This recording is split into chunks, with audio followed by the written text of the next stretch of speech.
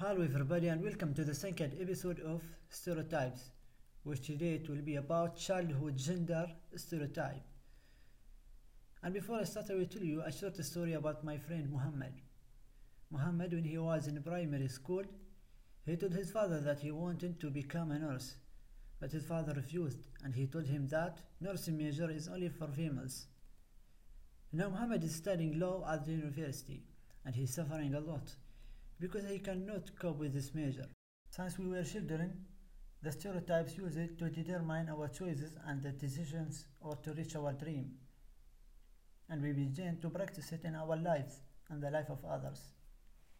We cannot do this because we are boys, and they cannot do this because they are girls. We have been taught since our childhood that pink is for girls and blue is for boys. You cannot play with boys because you are a girl, and crying is not a male character.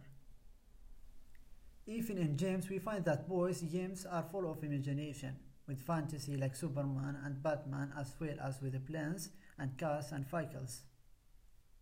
While girls' games are limited to a single concept, which is the imitation of the role of the mother in the house, from a broom and a baby stroller or a gas stove. So there is no imagination in the female classified games, which are household items, and the Barbies are the basic get female which doesn't require imagination.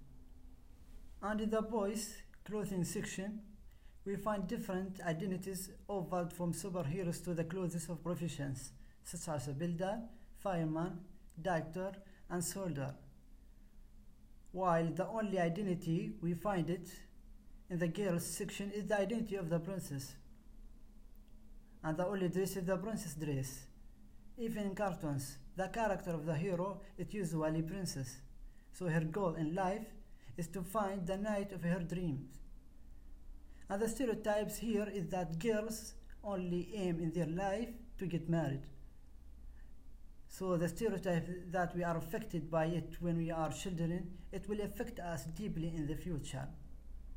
Thanks for listening and see you in next episode, which I talk about how movies and series present women.